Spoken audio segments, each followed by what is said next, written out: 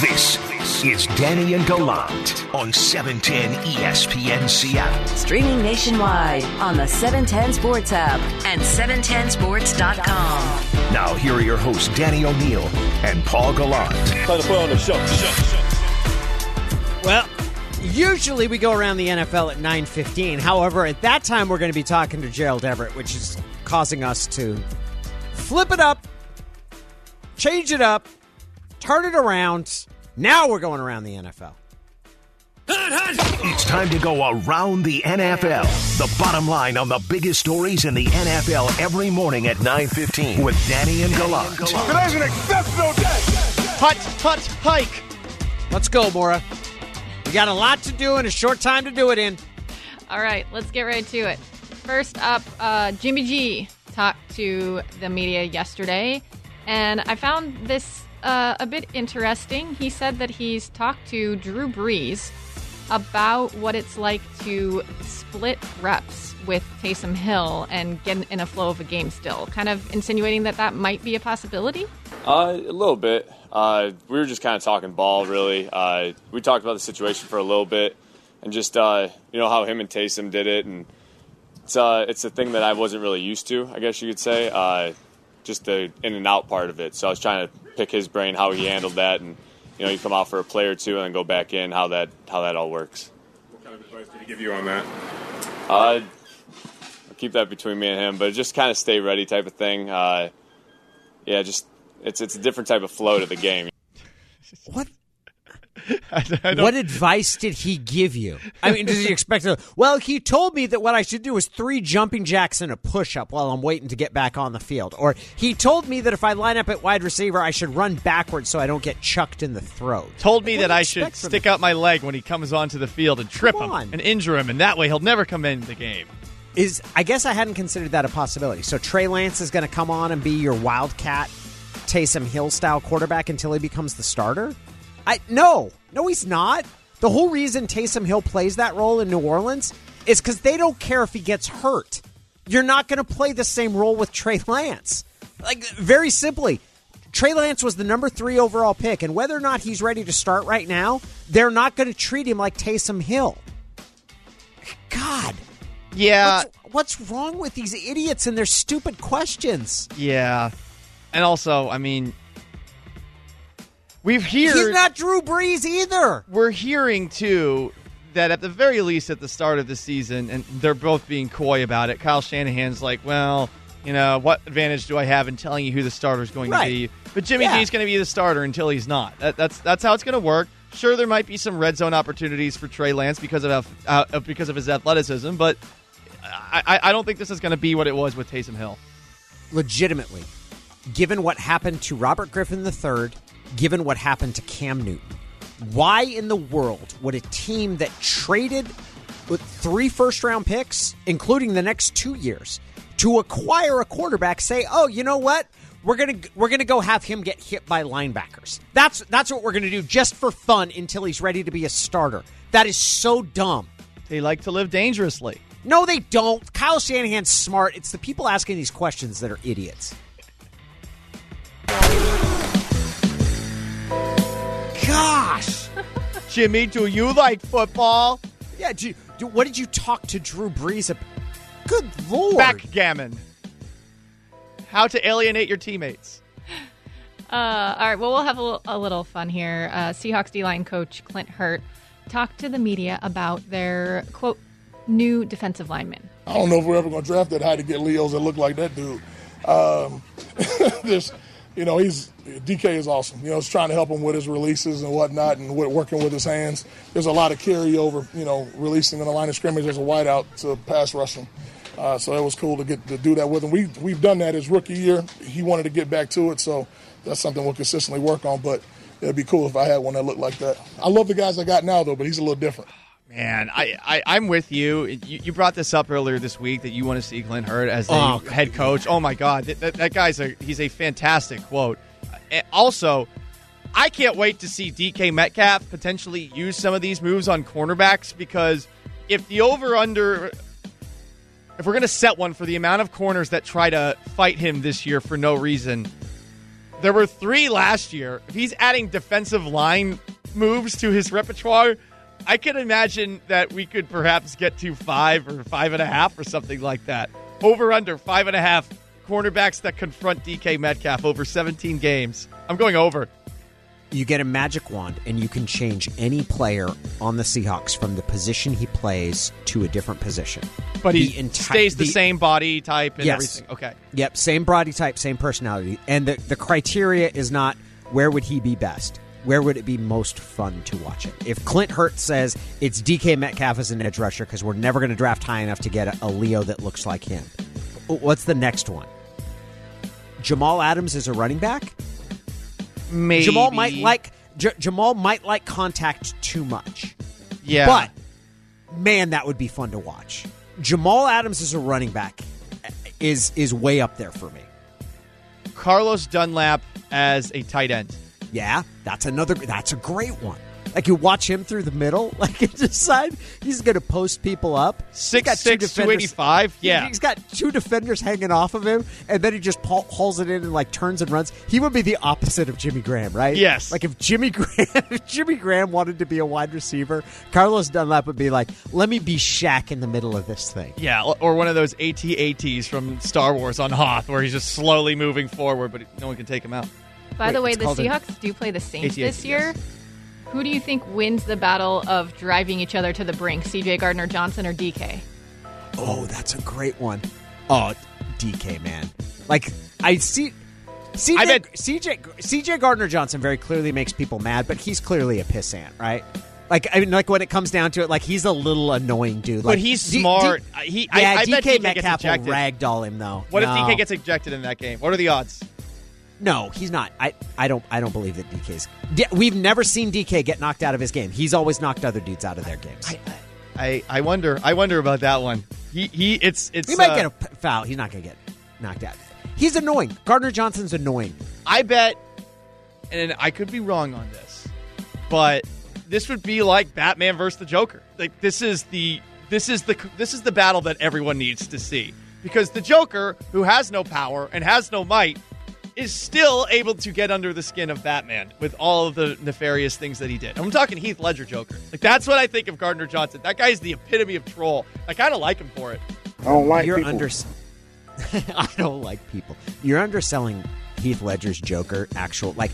Yeah, he doesn't have superpowers, but neither does Batman. Like, Heath Ledger's Joker is very clearly like a psychological warfare CIA former operative. Like, that's very clear to me that, like, he understands he has a history in black ops and that sort of psychological warfare. I really want to know what his actual backstory is, because of all those stories, of course, he makes up about the scars. No, seriously, that's the best theory I've heard ever about the Joker. I love that. It's not mine. It's Patton Oswalt's. Oh, okay. That's a great take.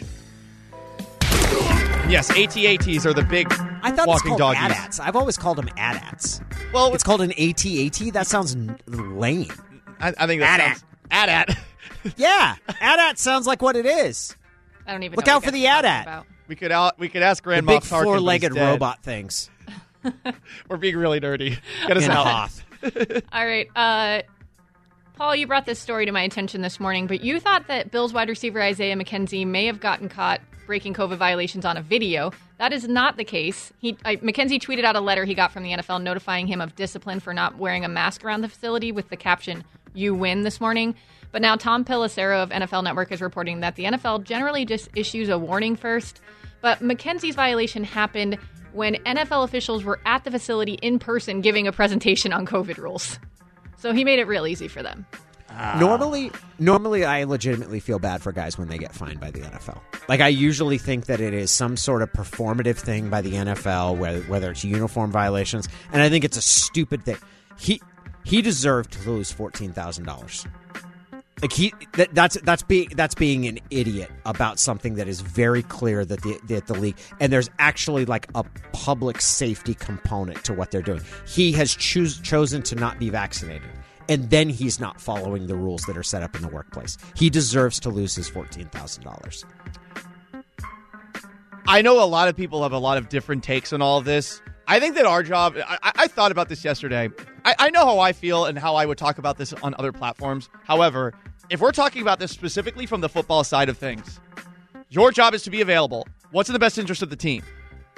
Everyone getting vaccinated. Period. End of story. Because then you don't have guys that are randomly out or randomly missing. And right now, the Bills have 2 wide receivers who you're not 100% sure is going to be available. You got Stephon Diggs basically tweeting out almost trollingly $15,000 is a lot of money. $15,000 is a lot of money. And the NFL is going out of its way to make things as difficult as possible for all of these players. Do you really want to live inside this tiny little box if you are one of those players? You might have a stand and outside of the football conversation, I'm not talking about that. Do you want to be available? Do you want to help your team? Easy way out, in my opinion. All right, we found out some of the starting quarterbacks that we've been waiting to hear yesterday. The Jaguars announced that Trevor Lawrence would be their starter. No big surprise way! there. Oh, really? That's shocking. The Broncos announced that Teddy Bridgewater won out over Drew Lock, but the Patriots and 49ers still are remaining mum and say they don't have any plans to reveal their starters anytime soon. I did see Belichick has said that Cam Newton didn't break any rules. And that points toward the fact, because my question has been, if Cam checked with the team on what he needed to do to be able to travel and not have to go into a COVID quarantine, the 5-day sort of re-entry process, or if he just left, thought he'd covered all his bases, and then found out from the team, like, oh, I didn't do enough. And it kind of sounds like it's the former, that it's not something that Cam thought and found out later from the team, that he sought guidance from the team, and the information he got was faulty about what would constitute like an okay test, because he still had to get tested daily. They really like him, and it's weird to see how he's treated comparatively to Bill Belichick of years past. He has the job. At this point, everyone, if you listen to people talking up there... You think he's going to start? I think he is going to start week 1. I think Mac Jones should start. I think that Cam Newton is going to start, and that there will be a gradual transition as the season progresses. If he had played poorly in that last preseason game, okay, but he played well, and he was looking more like the guy that I think that they thought they might be getting when they signed him. I'm not saying it's the right move. That's my read on that situation, though.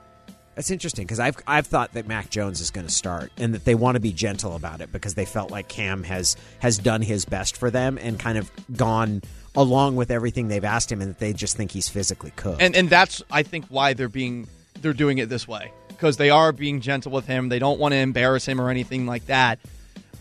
I will say it does seem like he is not unvaccinated, and I do wonder, okay, if he's not available again, like happened last year, and New England finds himself with Brian Hoyer out there against Kansas City, then is Belichick going to feel the same way about that? With San Francisco, I think everything points toward Jimmy G being the starter. That does set it up, though, for you don't even have to get off to a bad start for people to start howling in San Francisco. Like, that's going to be a test. And I think Kyle Shanahan's a really smart dude, and I don't think he's going to cave into fan pressure or anything. But if they're 2-2, you're going to have a lot of people howling for Trey Lance to get out there, and that's a tough box to put yourself in, because it's kind of like saying, hey, unless you come roaring out of the gates, people are going to expect and ask each week, when are you going to go? When are you going to go to Trey Lance? That makes sense, but these aren't idiot football teams, where external pressure, I think, is going to factor in. Yeah, you're right.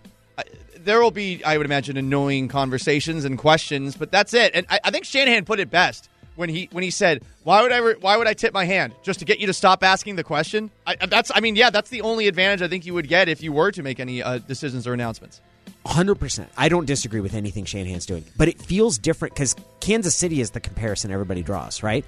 It'll be like Alex Smith and Patrick Mahomes in Kansas City. That's what San Francisco's hoping. Right.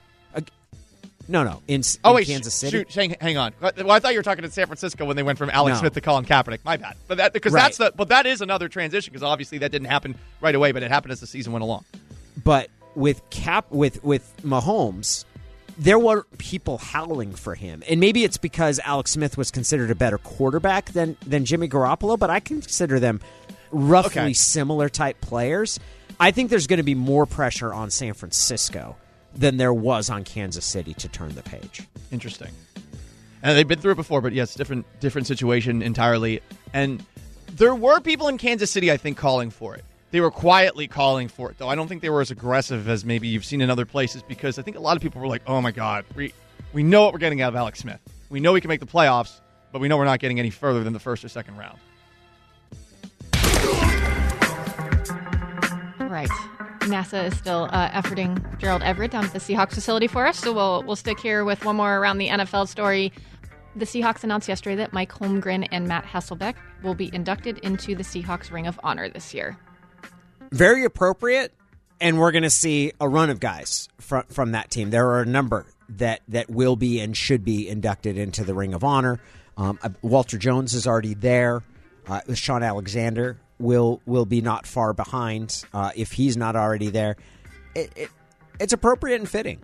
I mean, you've got Holmgren, who was responsible with his arrival of making this franchise matter in a way that it really had never mattered before on a national scale. I agree. I mean, they shifted those weird-looking uniforms, and that was when all of a sudden they were. But when they did, I don't know, there was like a weird relevance that came with them, and you're like, oh, I mean, they're good. Yeah, and that's on the outside looking in, you know. And I remember there were a couple of games, and you saw them, and you're like, oh yeah, they're respectable. And Sean Alexander does what he was doing too. Won 5 straight division titles. Yeah, they won 5 straight division titles. They had an NFL MVP. They went 13-3, and then Holmgren. We played the cut earlier. It's worth playing it again. Holmgren will always. I mean, people will always. Holmgren was the grandfather here in Seattle. But when he kind of took an opportunity to really stick it to the NFL publicly, people in Seattle will always remember this. We knew it was going to be tough going against the Pittsburgh Steelers. I didn't know we were going to have to play the guys in the striped shirts as well. Yeah. This is one of my favorite parts of this. That still sticks in the craw of Mike Pereira. Now, Mike Pereira is the guy that you recognize on Fox Sports that comes on and talks about all of the officiating and usually explains to you why what the officials are doing is right. I think he's an apologist for them. I've been told that Mike Pereira is a really nice guy, down to people that knew him when he was in college at Santa Clara and all this different stuff. But he is still bothered by the fact that Holmgren was not fined for having said that. It still really bothers Pereira to the point that he'll tell you that the commissioner at the time was all set to send him a letter in which he was finding him, and he should have been fined, and it was ridiculous what he said. Pereira will go so far as to say that the officiating in that game was fine, that there was no problem with it, even though the main official in that game has expressed regret over the calls that were made and what he kicked. So Holmgren will always be loved, if only for that, the fact that he stuck a big fat finger in the eye of the NFL. That's always great. Anytime anyone does that to Goodell, especially, I like it too. They are so lucky that game did not take place during the era of Twitter, right? Or during the era where people can put these videos up really quickly and turn them around and everyone can go nuts about them. I mean, that game was bad. But today, yeah, there would be some accountability, I would imagine, like right after the fact. It is Danny and Gallant. We're joined now by Gerald Everett, Seahawks tight end. He's one of the big free agent acquisitions. Gerald, first of all, welcome to the show, and we really appreciate you taking the time to join us this morning. I appreciate you guys. Thanks for having me. Well, you're one of the veterans in this sense. You're basically one of the only guys that has some experience with this offense before. Now, I'm sure it's not exactly the same as what you ran with the Rams, but your familiarity with what Shane Waldron does has to have given you a little bit of a head start. Yeah. Yep. This offense really was something.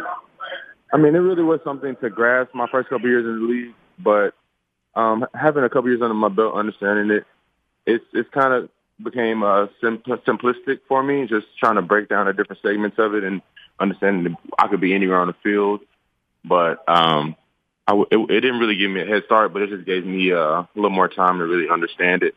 So coming to Seattle and being able to implement it with Shane, it's been really beneficial. Your entire NFL career to this point was with the Los Angeles Rams. What's this fresh start with a new organization been like? Have you had to change any habits? What's been the biggest adjustment for you? I really haven't had to make any real adjustments.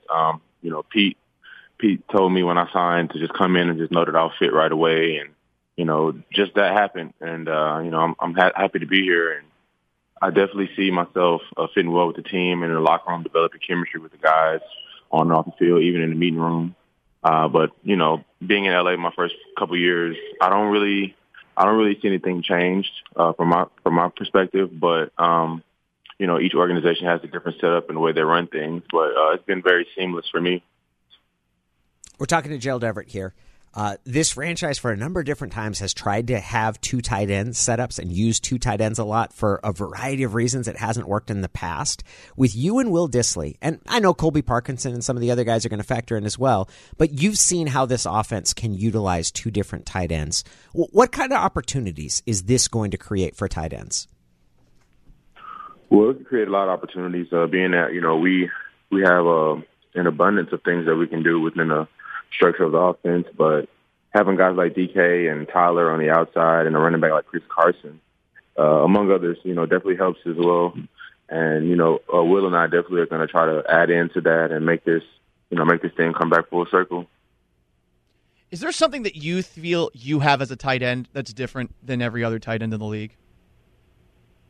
My versatility, obviously, but just being able to play any position, whether it be receiver or in the backfield or, a tight end. But probably just different things that I can offer and the different things that I bring on each and every play. So just unpredictability and, just having a diversity and a variety of things that I offer to an offense and to a team. What's one thing you've learned about Will Dissly that has surprised you about him? He went to UW here. I'm a Husky graduate. I've cheered for him for years. What's one thing you've learned about Uncle Will that surprised you? Uncle Will's exceptional in the run game. He's definitely a good hands catcher.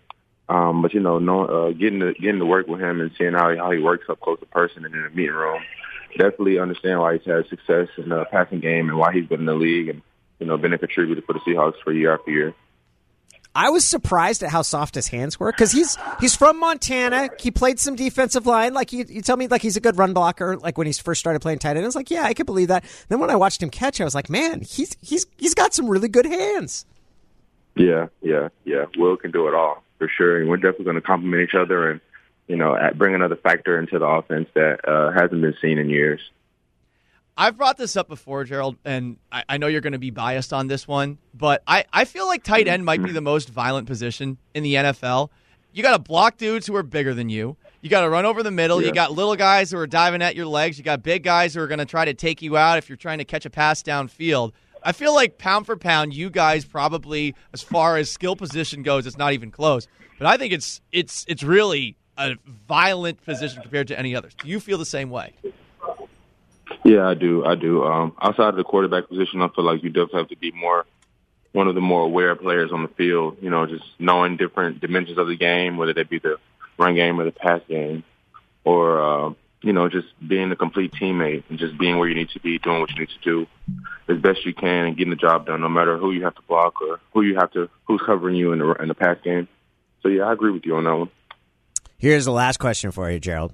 Of all those different things a tight end is asked to do, what's your favorite? What's the most satisfying? Is it catching a touchdown pass? Is it a pancake block? What thing do you like doing most as a tight end?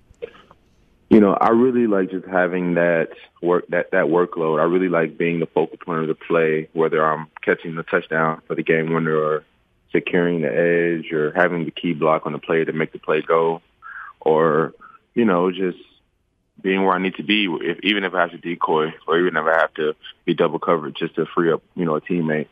That really gives me joy, just knowing that, the success of the play relies on me or more so than others. So I really just like the pressure in those type of moments. He is Gerald Everett. Gerald, we know you're very, very busy, so we're grateful for you taking the time to talk to us this morning, and we look forward to watching you as the season gets underway. Thanks, guys. I appreciate you having me. That is Gerald Everett. It is Danny and Gallant. Our training camp coverage brought to you by Precor Home Fitness. Our offensive line guru, Ray Roberts, he chimed in on an earlier conversation. I'm going to relay what he had to say. That's coming up next. You're listening to Danny and Gallant on 710 ESPN Seattle. Now, here are your hosts, Danny O'Neill and Paul Gallant. We had to interview a Palooza. right? We went Jerry Dipoto, D. Eskridge, then Gerald Everett. Mariners GM. Mariners open a series against the Royals starting tonight at T-Mobile Park. Tomorrow night, you got a sing-along fireworks show, which should be a blast for everybody. If you're looking for tickets, check Mariners.com. Seahawks, our training camp coverage brought to you by Precor Home Fitness. We had also had a number of discussions earlier about position battles, and I expressed a desire to consult our offensive line guru, Ray Roberts, and Ray responded via text. So this is going to be similar to crowdsourcing, right? The word of Ray. Good morning, Paul and Danny O, your neighborhood offensive line guru on the scene. First up, the two guards should prop up the play of either center. I like Posick, but Fuller clearly has won this competition. Fairly definitive declaration from our friend Ray Roberts. Yes, it is. 2, Darrell Taylor will make plays as a pass rusher if the DTs can get better pass rush push in the middle. And they should not overwhelm him by also having him learn the linebacker spot. So let's talk a little bit about whether or not his best place is at strong side linebacker, or if they should just have him doing what he did in college, which is rush off the edge. I think that's the easiest way to gradually put someone into the league, because you don't want to ask someone to do too many things. There's always a ton of information coming your way. And for Darrell Taylor, he is a rookie. He has not played in an actual NFL game before. Also, hearing Ray say that maybe he wants a little more push in the middle, or that it would be helpful to have more push in the middle, makes me want to see a deal done with Geno Atkins. I want to see him on the Seahawks. Yeah. Yeah, you know what? I'm the same way. And I'm usually not captain, go sign the name I know. I'm usually like, but defensive tackles. So Geno Atkins was at one point one of those sort of stud defensive tackles, which is a rarity in the league. Oh, it's he really was hard top to get 3. Yeah, he was definitively top 3. He was just stuck in Cincy. He's not that anymore. But defensive tackles can have a long shelf life in this league. Like defensive tackle, like if you talk about like positions that can fall off abruptly, running backs can go off a cliff overnight. Defensive tackles can kind of have a long tail. Like Brandon Mebane is a great example where even the Seahawks, by the time that they let him leave in free agency, were like, I don't know how much longer he's going to be effective. He goes and has great years with the Chargers. There can be a long. So I'm with you on Geno Atkins. As far as another veteran that might come in, that's Ray's third point. They should bring KJ back. Where are you at with KJ Wright? KJ was your best linebacker last year. Better than Bobby Wagner. None of us disagree with that, right? We all look at it and say, why isn't he employed right now? Well, he is example A of the guy that got caught in the crunch of a declining cap. He deserves a raise, and not only that, people were asking him to take a massive haircut in terms of salary, and he doesn't have a spot right now. Top 100 player in the league, and he doesn't have a contract right now. Man, I wonder what he's asking for and how far off he is from anybody in the league. And I don't know, maybe there have been some conversations about, look, we know injuries are going to happen. Just hang out. We'll take care of you. Okay, so Ray is very, very firmly on the side of bring KJ back, and it sounds like play Darrell Taylor at the position that you drafted him for, which was pass rusher. 4, it is called a bear front. This was in address to my question of whether the bear front was something guys on the internet were saying. Was that something the people who like to tell you that they crunch tape say? Ray says it is called a bear front. Taylor and Green are not switching positions. Okay. That was my second, where people are like, Rasheem Green doesn't have his hand down. Is he playing strong side linebacker? Is he? Nope. They are not switching positions. Most times, the defensive end and linebackers on the end of the line usually play from a 2-point stance. So Rasheem Green is, even if he doesn't have his hand down, is in a defensive end slot. He's their pass rusher, what they refer to as the Leo. 5, most people have no idea what they're looking at when it comes to offensive line play. We at least admit it. Facts. The word of Ray. Oh. And then Ray provided a little bit of information, which is the bear front was developed by Buddy Ryan when he was coaching the Bears defense. It basically creates one-on-one pass rush opportunities for 5 defensive linemen. So by having a 4-3 alignment and then having a strong side linebacker in which that guy also serves as a pass rusher, you're creating. And the difference here would be that Seattle's strong side linebacker has never really been used, at least when Bruce Irvin moved and played that. That was never really a pass rush spot. That was never really that guy's primary responsibility was setting the edge. That guy's primary responsibility was setting the edge and then dropping into coverage. They did not ask him to rush the passer. With Taylor, you can do that. Hopefully. Yes. Yeah. Or you can also move Taylor inside or move him to the actual defensive end spot, the Leo spot that's there. But yeah, if Taylor's there, have him rush the passer more, and that is going to give you a flexibility there, and ask him to do something that you have not typically done under Pete Carroll's defensive format. Nice to have that kind of versatility, but I do wonder. I do wonder if there are other guys that you could maybe say the same thing about that also are potentially going to get the short end just because you have someone young like Darrell Taylor who you want to put in both of these spots, and maybe moving him from one place to the next and the other side to the other side. If they're going to do that, Leo to strong side linebacker or something like that, does that potentially, if they're moving him to that defensive end spot, get in the way of guys like Rasheem Green, or get in the way of guys like Benson Mayowa, who you would probably want to have on the field in terms of Mayowa a little bit more often than not?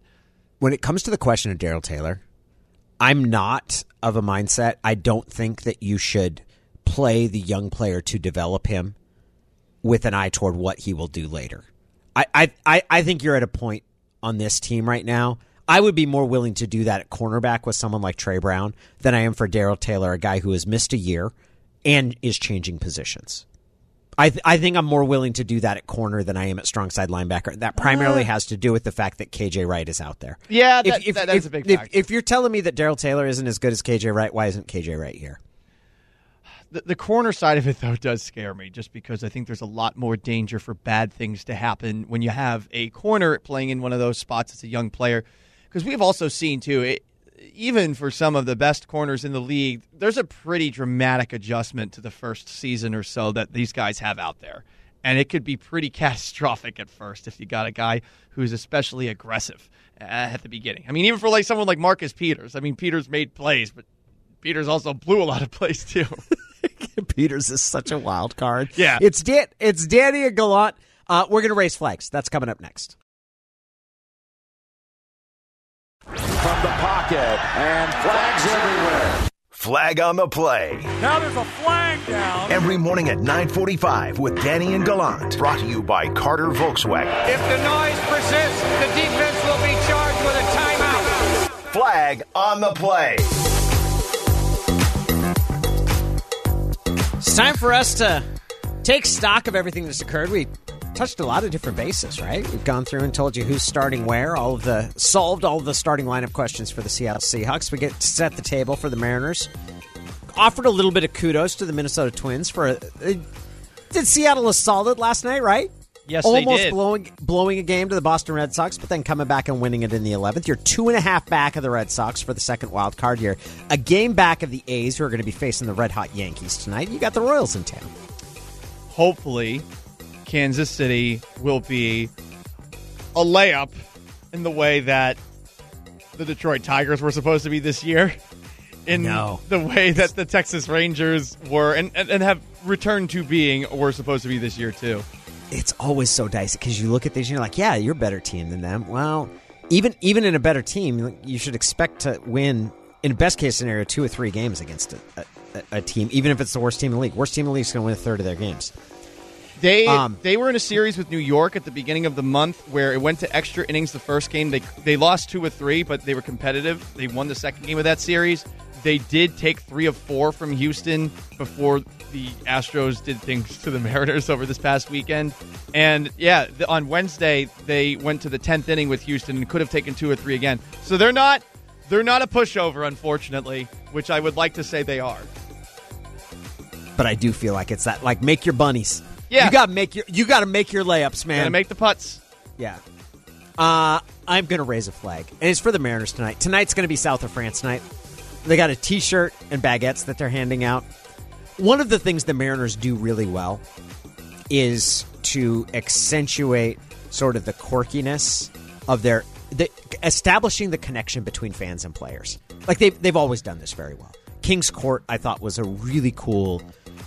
It was something to feel really good and unique about in Seattle during what was a really rough stretch of teams' performance. It celebrated the one good thing about this franchise during a really, really tough stretch.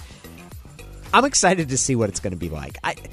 I feel, and hopefully it's one of those opportunities for fans to bond with a player. Like, it's goofy. Yeah.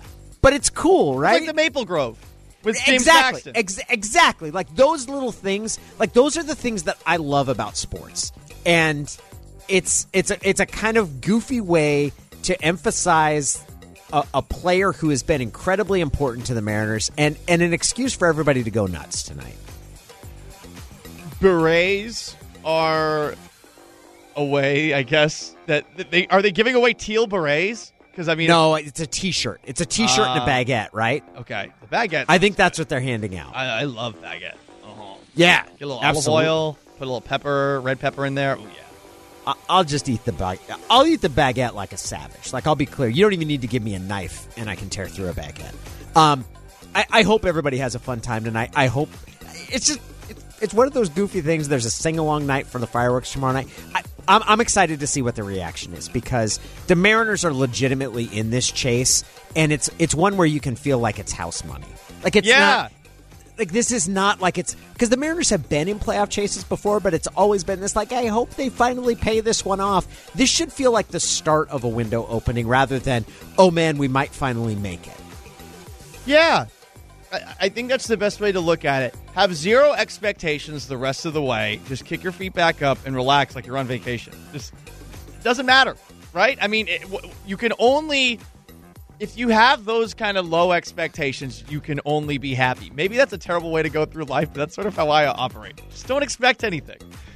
Ty France's name lends itself to some fun nicknames, too. Joe Vieira, who's a local reporter, somebody I know, I went to the UW where I went, but he had one yesterday making plays on words like Ty France, except making wry little comments. Sly France. And then it was the other options were Ty France, but with fancy leggings, fly pants.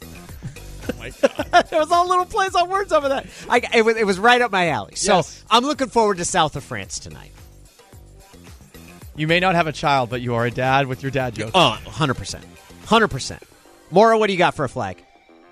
I am going to raise one to Luke Wilson, announcing his retirement. A day after signing with the Seahawks, he revealed that once he reflected, he had some heart issues this offseason and just kind of thought it was the best time to step away and pursue many other options that I'm sure he has after playing football.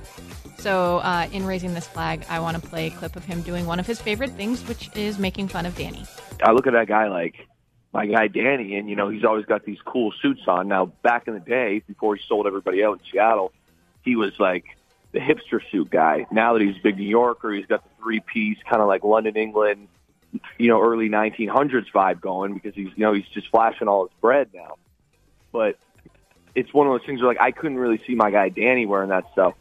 But it's more like, I'm an older guy, I really don't care about fashion, but I want to have a little bit of fun. I can just throw on a Hawaiian shirt.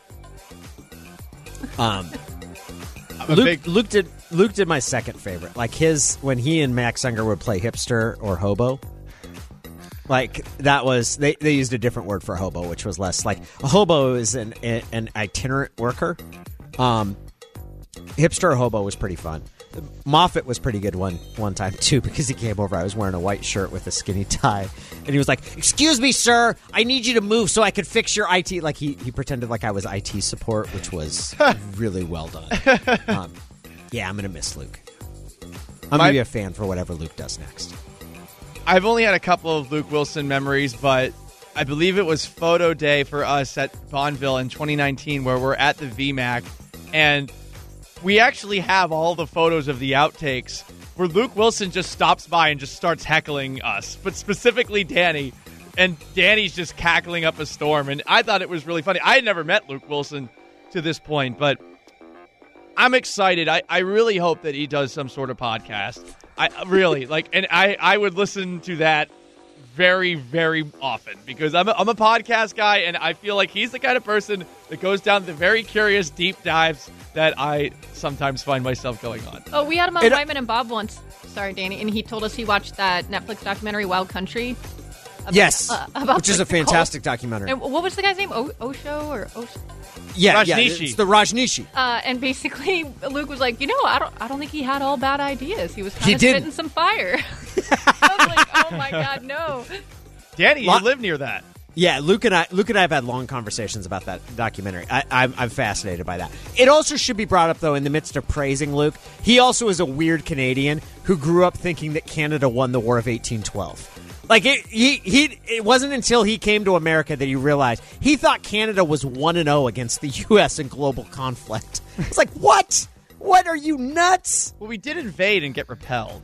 Yeah, they didn't win. They did not win. Well, that's like the same logic that we would have for other, perhaps, invasions of the 20th century, isn't it? Yeah, he did. They didn't win. They're not 1-0. That isn't how that went down. Paul, where's your flag? I am going to just throw a flag really quickly at all of the conversation that we constantly hear about Sean McVay and his photographic memory. I'm sorry, I don't care, and I don't think it's that big of a deal either. This idea that he signed Matt Stafford because they were having a conversation about a game he was on the sideline for, and Stafford could also remember it after a couple of drinks. I can still remember individual things that I've done in football games, in high school, and in flag football. That's not that impressive. I think anyone who's played the sport, you remember most of the things that you've done along the way. Photographic memory, calm down. You are not special. Do you feel better? Yes, I do. I do feel better. Want me to tell you about my 48-yard touchdown run? God. No. From calling the game, Wyman can actually recall. Bob and I used to be so impressed with the way he could recall games throughout the season, so maybe McVay needs to get him on staff. But again, before we get too crazy about Dave Wyman, remember that he also hit his head on his trunk's bumper once and then threw away his keys. So let's not pretend that Dave Wyman's some sort of savant here. Would like to thank Gerald Everett. Would like to thank Dee Eskridge.